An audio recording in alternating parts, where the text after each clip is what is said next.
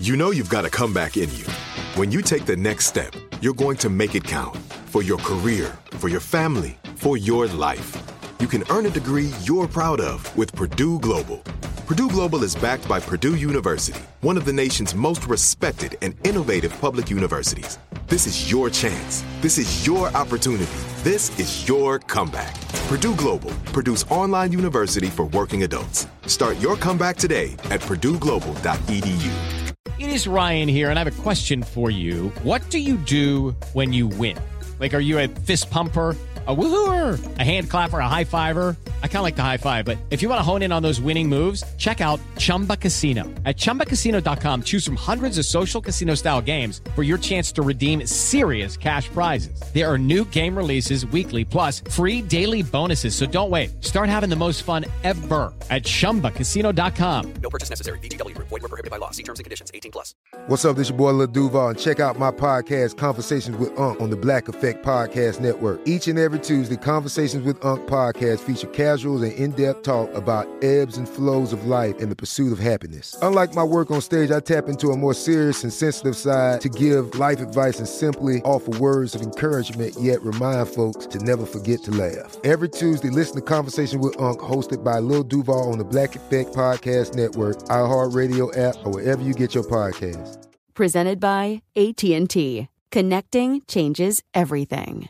It's Wednesday, July 1st. I'm Oscar Ramirez from the Daily Dive podcast in Los Angeles, and this is Reopening America. It's happening again.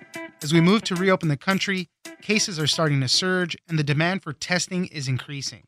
But testing shortfalls are causing long lines in hard-hit states such as Florida and Texas. Without a vaccine, testing has become the first line of defense, and delays complicate everything. Emma Court, healthcare reporter at Bloomberg News, joins us for how testing is hitting a snag again. Thanks for joining us, Emma. Thanks so much for having me. It seems that we are back at it again. Some of the same bad news we were hearing at the beginning of the coronavirus pandemic. We're starting to see cases rise across the country, and that's making people want to go get tested even more. But like, as I mentioned, once again, the whole country is grappling with a shortfall of testing, and we can't seem to get over it, even though we are testing much, much more this time around. Emma, tell us a little bit about it. The challenge here is, in the early days of the pandemic, right, there was a shortfall of testing. People couldn't get tested, and that proved to be an impediment for other efforts to contain the virus's spread, things like contact tracing, other public health work. We're finding ourselves in a somewhat similar situation today, even though testing capacity has expanded significantly from that early kind of period. I think the best way to explain it really kind of comes down to those two core ideas of supply and demand. So testing supplies, both swabs that take, a test sample, to the sort of materials that preserve it while it's transported to the lab, to the equipment that runs the test, itself processes that test. These different parts of the supply chain have all come under strain, over the last couple of months. And even though these aspects have been alleviated over time, they haven't been entirely solved. Now, whether it's even possible to solve it is a whole nother question, right? But even as you have these persistent problems around supply and being able to supply tests to the American public, you also have demand getting really ratcheted up with the reopenings. Now you have nursing homes trying to test all of their employees. You have employers saying that they want to maybe provide testing to their employees as well. You have people who haven't even necessarily come into contact with someone who had the infection wanting to get tested just to be sure, right, before they gather with members of their family, for instance, or in social settings and things like that.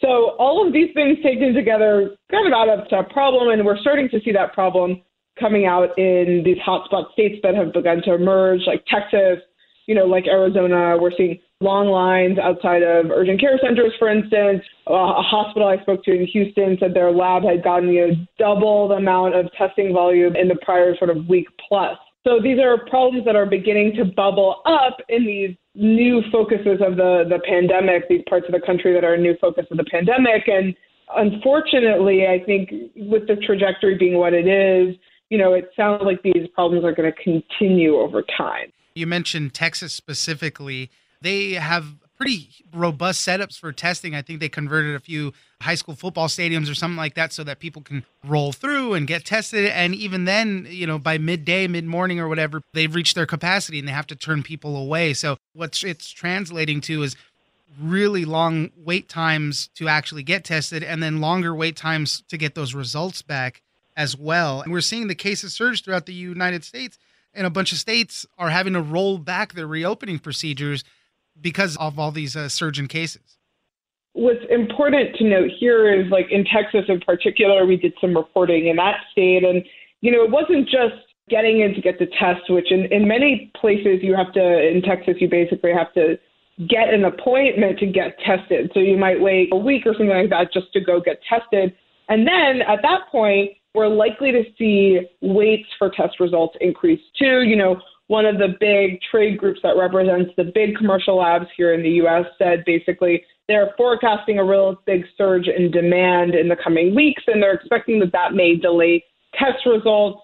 Importantly, when you wait a long time for test results, a week is an extreme scenario, but even having to wait a couple of days, that's an amount of time that maybe if you're thinking, I probably don't have COVID-19, I can go about my life, I can go to work, things like that, that adds risk into the equation, basically. Yeah. And so the longer you wait for test results, the more likely this risk is going to compound.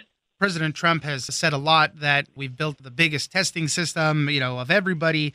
The U.S. processed about 557,000 tests each day on average over the last week. But given the current outbreak, they say that we need millions, 2 to 4 million tests a day to really kind of track all of this stuff. The burden is all on the states. They get limited supplies and they have to allocate all that. So it's kind of a whole ripple effect because it's tough to keep that in track. And then beyond that, when it comes to contact tracing, all these delays make it much, much harder to do all that contact tracing. As you were just mentioning, people go about their business not getting a test and they can be infecting people and not really know it.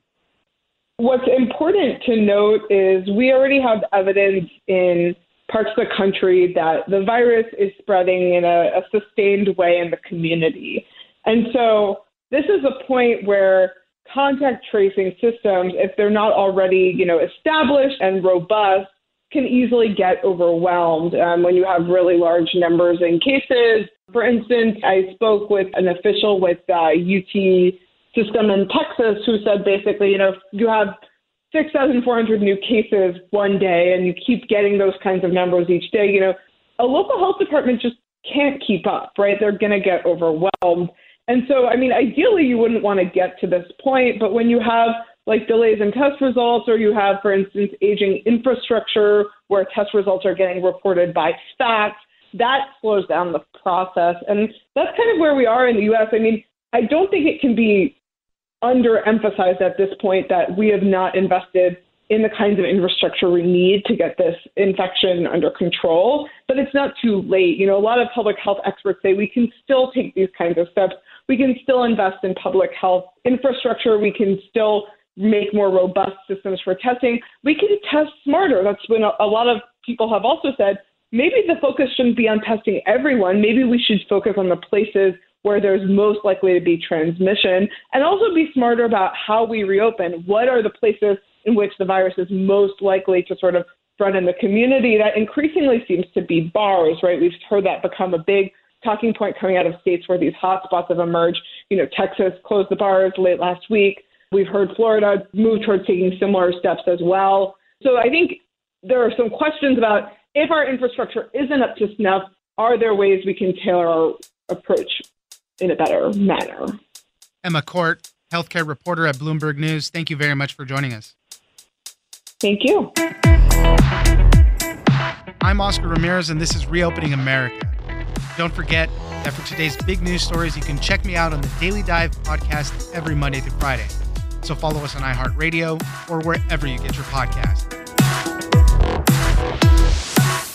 It is Ryan here, and I have a question for you. What do you do when you win? Are you a fist pumper?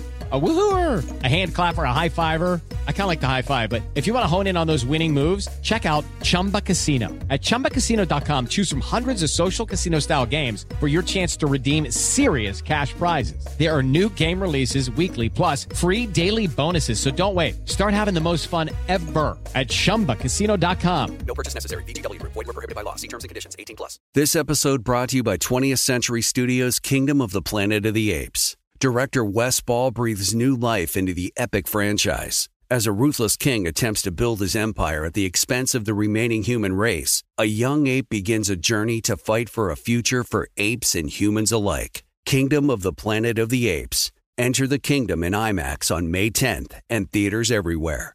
Get tickets now. You deserve a moment to yourself every single day. And a delicious bite of a Keebler Sandies can give you that comforting pause.